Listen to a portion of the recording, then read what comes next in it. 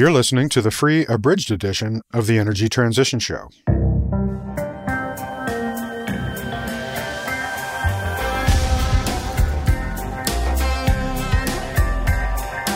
Oil, coal, hydro, nuclear energy, natural gas, energy infrastructure, solar power, wind turbines. There are just so many different ways that you can get engaged. I'm not a physicist, I'm not an engineer, but yet I found a very fulfilling career in the sector, and I would encourage any young woman who's interested to go for it. Perhaps the best way to enhance security and resilience is to reduce risks, including from being overly dependent on fossil fuels.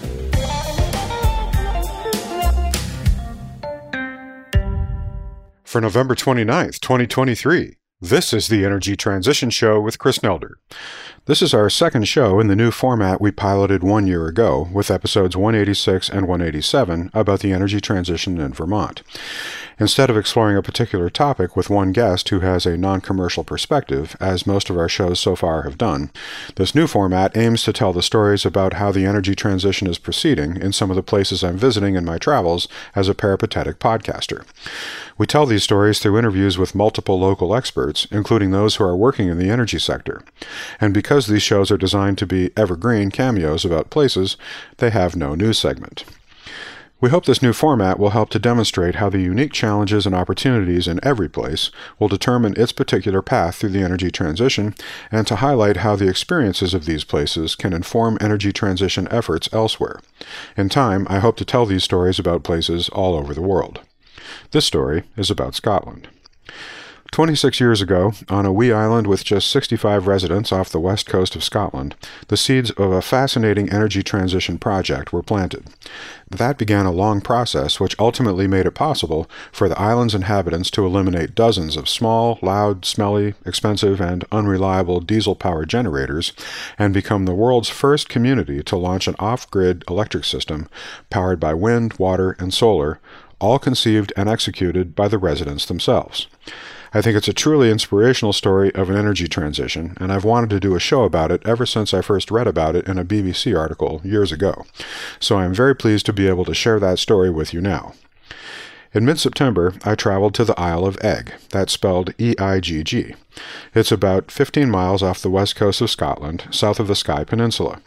At 9 kilometers, or about 5.5 miles long from north to south, and 5 kilometers, or about 3 miles wide from east to west, it's one of the larger of what they call the Small Isles of the Scottish Inner Hebrides Islands. After an early morning 90-minute ferry ride over large waves rolling in from the Atlantic that pitched the ferry around and probably caused some to suffer from seasickness, which I'm happy to say has never bothered me, we landed at the Eigg Pier. There, I tucked into a panini and a coffee from the Galmansdale Bay Cafe, the one cafe on the island, which is now housed in a new building that is very modern, bright, and welcoming. Thus fortified, I rented an e-bike from Eigg Adventures in the adjacent shop so I could get around during my visit. Visitors are not allowed to bring cars onto the island, and for good reason. There isn't a refueling station on Eigg, and about half of its narrow, single-lane roads are unpaved. You really wouldn't want tourists driving around on them. Eigg Electric, as their homegrown electricity utility is known, was created 16 years ago. We'll hear all about it later on in this episode. But the creation of that utility wouldn't have been possible without another, very different transition that happened a decade earlier, in which the people of Eigg bought back their land. So our story begins there. In 1997, the residents of Eigg and some supporters formed a trust called the Isle of Eigg Trust. They raised money and used it to buy back the island. Leslie Riddoch, a veteran radio program broadcaster who has produced shows for BBC Two, Channel 4, Radio 4, and BBC Radio Scotland, and who now has her own podcast, was one of the people who helped form the trust and was one of its original trustees. She explained the history of Egg's ownership and why that was a critical step that ultimately led to the creation of Eigg Electric. Eigg, like really most of Scotland, has been owned by a series of private, usually absentee landowners. And that has meant that a lot of people, about a third of the island, were tenants, a third were crofters. Some people ironically say in Scotland that a croft is a piece of land surrounded by regulations. What it is a small piece of land that you have sort of ownership of, but you can't sell. So it was designed in the late 1800s when people were being cleared out of Scotland completely willy-nilly. And there was a huge pushback to try to have some rights because there were none. And the Crofting Act came in 1886.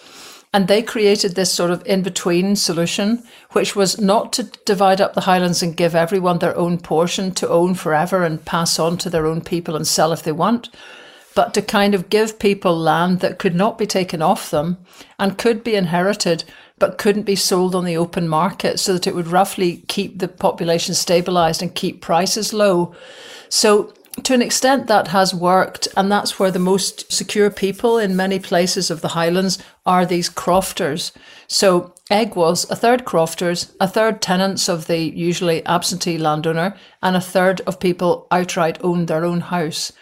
So, I mean, it's a very unsatisfactory situation because most of the people who were tenants, in fact, most of the people that were living there, had terrible housing. And the tenants particularly were dependent on the landowner to do improvements, which never happened. So old people were living in houses with just cold water in very cold winters. They had windows that clattered and had to be held down by weights inside. It was single glazed. It was a tough sort of existence.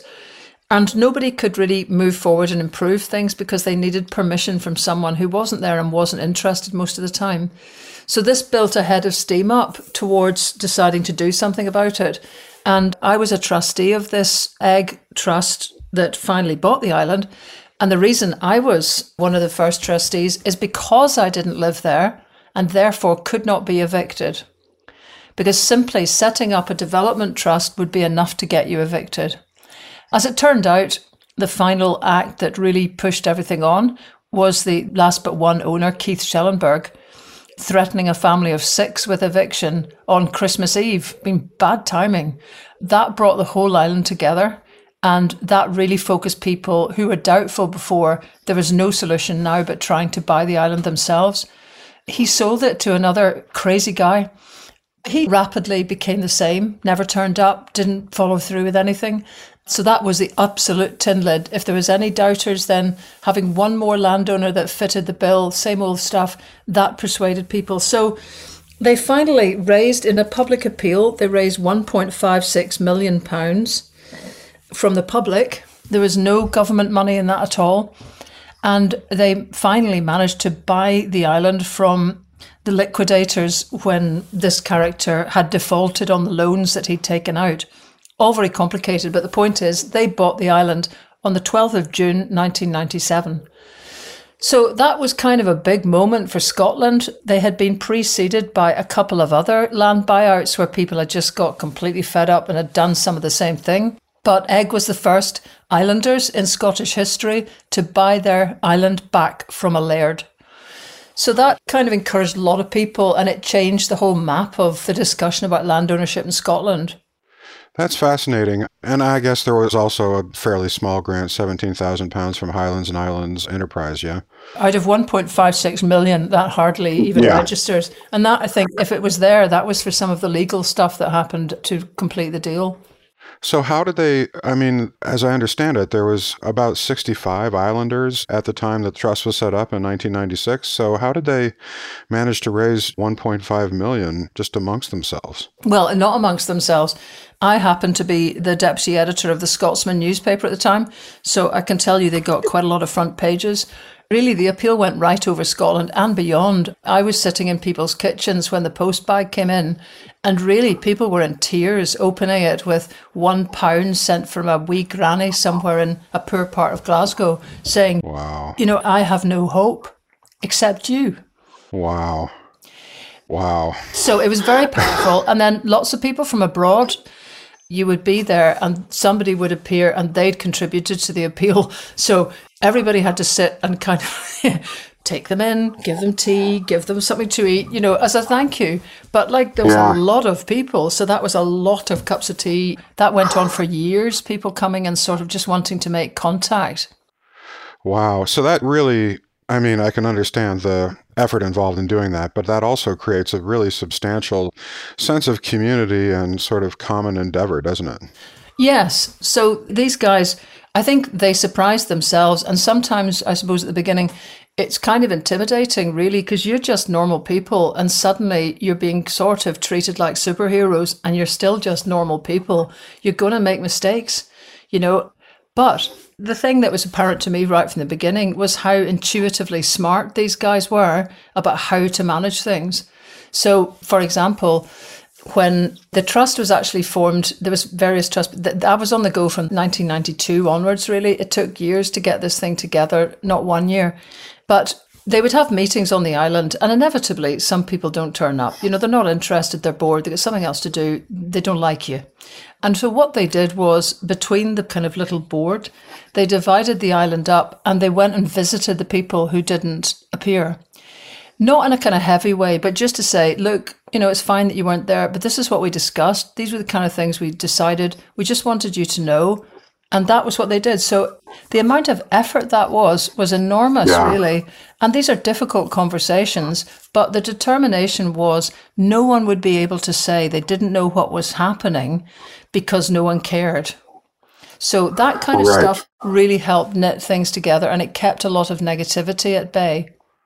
Okay, so they raised the money, they bought the island back from this absentee landlord. Then how did they go about allocating the properties to the residents? Well, that was, again, very interesting. I mean, a lot of them, essentially nobody moved because they just stayed in the houses they were in. But one of the first things that happened was setting up a building collective because the standard of housing was so appalling and it just needed somebody to sign a lease. I mean, the previous landowners could have done that over the previous 25 years, but they didn't. So it needed just to have a proper lease to qualify for housing improvements. So obviously the new owners, being the people themselves, signed the leases and bingo, in came money for housing repairs. The next question is, who's going to do it? So the men mostly on the island formed a kind of cooperative. There was one builder. He could have cleaned up. He could have been the boss. He could have paid them practically nothing. They would have pretty much had to do it. And he would have been a lonely man. So they decided not to do that and to have pretty much equal shares, with Simon just getting a double share because he was the builder. And they learnt how to do it together. And they also created a distinctive kind of housing on Eigg because they also had planned. They don't have mains electricity there. So they've built houses that don't have utility rooms because most people don't have washing machines. The white goods that everybody regards as being essential for life had not happened on Eigg because they were all running on diesel generators and you didn't waste energy on anything when you were paying for it and it was that expensive. So they carried that over into the new Eigg because by this stage we're in a green transition. They're a very kind of energy conscious and saving bunch of people. So they started to build houses that were really quite different. And of course, if there were problems with the house, the beauty of it was that you didn't have to wait forever to get the builder to come back to the island. They live next door to you. So let's just say there was some vigorous feedback if there were aspects that didn't work. And they've really got very, very good at building now. And then the allocations, the first house that they'd really done up had several people that wanted it. One was an older lady who lived on the mainland and had been an islander on Eigg. So there would be a lot of sentimental backing for the idea that this lady could finally come home. But she would probably have used it as a second home, to be honest. There were two 18-year-old young women who were daughters of islanders. And there was one older guy, George, a son of one of the big families, who was a farmer. Now, in all the normal pecking orders, the old lady would have come top, George would have come second, and the girls would be at the bottom.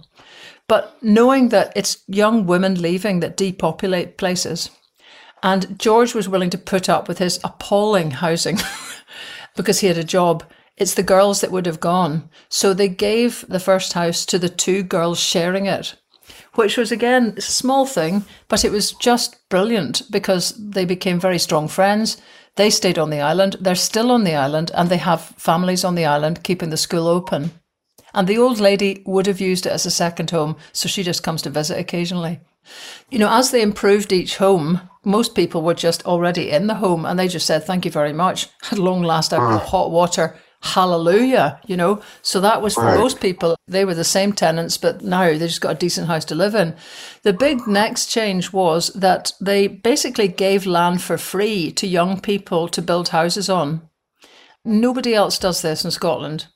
What they were actually doing, because, there's some laws about this, they were technically deferring payment. This was, again, very clever. If someone who's been given land for free and has built a house on it decides to then sell that house on the open market, at that point when they sell it, they must pay the full price of the land back to the Isle of Eigg Trust, who then give it to another person. And how is that value of the land determined? It's a market price at the point of sale. I mean, to be honest, Okay. not too many of these. I mean, it actually acts as a bit of a deterrent as well. But the thing is, the first set of people who got those bits of land were mostly the children who'd been living, like George, just in an appalling, basically in a cattle shed.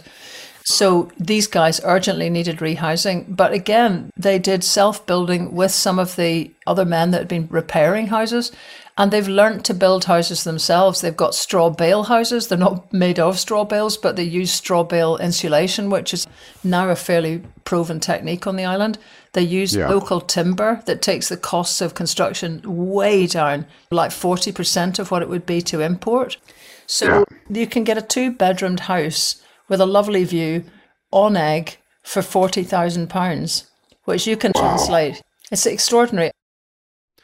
This process of taking back ownership of the island, reallocating ownership of the property to the people who actually live there, and creating a kind of self-determination that didn't exist before, created a real sense of community esprit de corps, which set the stage for a 10-year plan to make a more sustainable life on Eigg. Thus newly empowered, the residents of Eigg set out to rebuild and improve their infrastructure. They set up community workshops, who contributed sections to a comprehensive plan designed to help Eigg transition to more of a circular economy, which made them more self-sufficient. There were groups who focused on infrastructure, on energy, on decarbonizing heating for buildings, on community engagement strategies designed to increase participation, and so on. That process went on for years. And so, following the community buyout in 1997, the people of Eigg made serious upgrades to their infrastructure. As Leslie mentioned, they renovated houses. At the pier where the ferry from the mainland comes in, at a place called An Lamrig, there used to be just a concrete shed which had no heat and no windows.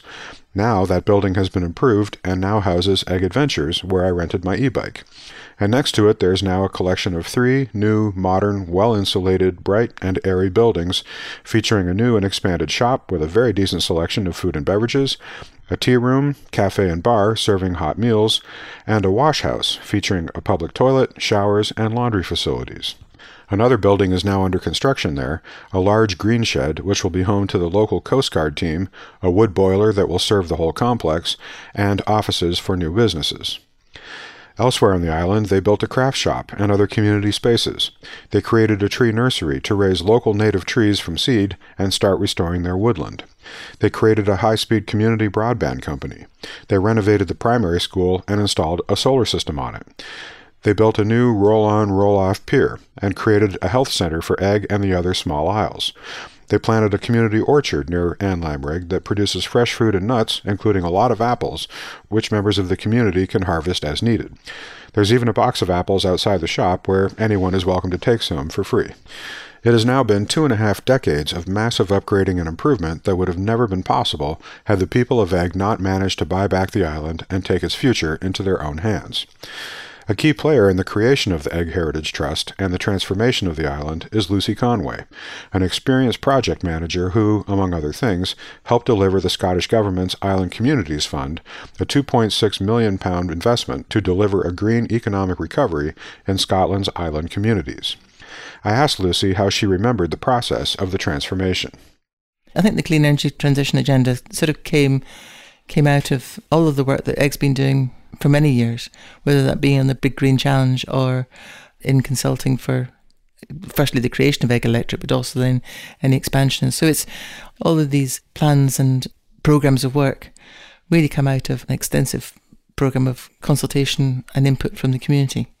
Some people are interested in a circular economy. Some people are interested they're practically and technically minded, so they want to look more around things that change people's homes, around insulation and so on.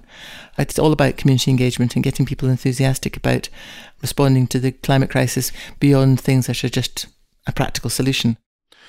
Another person who was instrumental in Egg's transformation is Maggie Fife. She played a key role in the buyout and has been serving as administration secretary for the Egg Heritage Trust ever since. And although she's starting to think she'd like to retire, she still runs the accounts day-to-day of the various businesses, like Egg Electric, that operate under the Egg Trust. And she is still clearly part of the heart and soul, not only of the trust, but the entire community. I wanted to get her perspective on the whole process, so I pedaled my rented e-bike out past picturesque fields of grazing sheep to her home. Sipping a cup of tea at her kitchen table next to a small, freestanding fireplace that heats her entire home by way of pipes that circulate hot water through it and distribute it through the rest of the house, I asked Maggie how she recalled the process. We did it completely on our own. There wasn't any funding available. We raised all the money ourselves. Right. We had a very, very small amount from a government organisation. Yeah. But we raised 1.5 million. Right. I mean, okay, we did get an awful lot of funding, but to actually get to that point, it came from a lot of different sources. You really had to have a rock-solid business plan before any funder will look at you. Sure. And we were lucky then. We had somebody working here at the minute, at that point, a very good fundraiser. And he managed to put together a whole funding package. Some of it came from Egg residents themselves. We all paid a connection fee, which went towards the project, and the trust itself put in some money. Right. But the bulk of it came from Europe, actually. I mean, basically what we bought was a lot of derelict houses, very little infrastructure.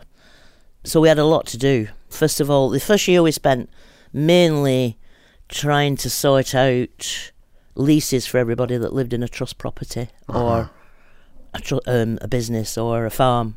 We had a lot of leases to sort out because we reckon that was kind of a lot of what we talked about during the buyout campaign was people need security.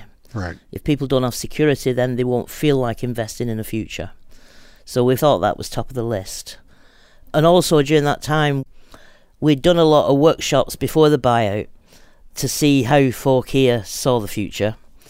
And we decided that high on the list was a new shop and tea room. You probably passed the old shop that's now, it's a corrugated iron building. It didn't have power, so it had no refrigeration. It didn't have running water even. Wow. So that was high on the list. A decent shop that would pass all health and hygiene and everything else that you require. And a tea room as a meeting place. That was in a small crenellated building at the pier. Did have running water in there, but no power. So the first year we built, although you wouldn't recognise it now because we've just rebuilt it and extended it, but the building at the pier was the very first project that we did, which made a huge difference to people. And then we just had lots of different projects on the go, smaller projects like renovating some of the houses, all manner of different things. It took a lot of getting to grips with, and also to, forming a structure how we ran Egg, because all of a sudden it was us. Right. So it was all brand new. Right. And sort of made it up as we went along. But we knew what residents wanted. Building and rebuilding the island's infrastructure has been a huge upgrade in the quality of life for the island's residents. Lucy Conway describes what a difference it has made.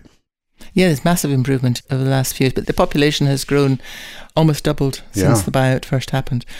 And visitors to the island have increased multiple times over. So there's a lot more people coming and going from Eigg than there used to be and living on the island. So yes, it was the expansion, the doubling of the footprint from the old Anlamrig to the new has been a real transformation. I mean, not just in terms of space and facilities, but also it's highly energy efficient. It's warm, it's light, everything works. It's a complete joy to be in. We hope you've enjoyed this free sample of the Energy Transition Show. Our full episodes cover much more and are typically 60 to 90 minutes long. When you become a full annual subscriber, you'll get 2 new complete episodes each month, access to our entire back catalog, extensive show notes, interview transcripts, the text of the news items for each episode, and access to our exclusive job board. Your premium members-only subscription will work in all apps and players that support podcast feeds, including Apple Podcasts and Pocket Casts, so you can easily listen from your mobile device on the go. The first 33 episodes of the Energy Transition Show are free, and always will be, so if you want to see what our full shows contain, feel free to check those out. Then we hope you'll become a member and support our show. In order to bring you the most unfiltered, unbiased, honest information possible, we have elected not to take any sponsors or advertisers. The Energy Transition Show is entirely supported by listener subscriptions. To become a subscriber and enjoy our full offerings, just point your browser to energytransitionshow.com and click the Become a Member button. Annual subscriptions, which include full access to our entire back catalog of full-length episodes, are just $60 a year. Monthly subscriptions are $6.99 a month and give you access to the 2 most recent episodes. Single episodes can be purchased for $7 each. We also offer discounted annual subscriptions for individual university students and professors, as well as group licenses for companies, nonprofits, and universities. So join us today and support our ad-free podcast featuring high-quality, cutting-edge interviews and news about the most important story of our time, energy transition. Well, that's it for this episode of the Energy Transition Show. Thanks for listening. You can find our show archive and give us feedback and suggestions at energytransitionshow.com. On social media, you can follow us on Mastodon at transitionshow@mastodon.energy or on Twitter at transitionshow. Chris Nelder creates the show, Kevin Melsheimer edits it and makes us all sound brilliant, and Justin Ritchie produces our listener experience. Mike Sugar composed and produced our theme music, and you can find him at MikeSugarMusic.com. The Energy Transition Show is a production of the XE Network.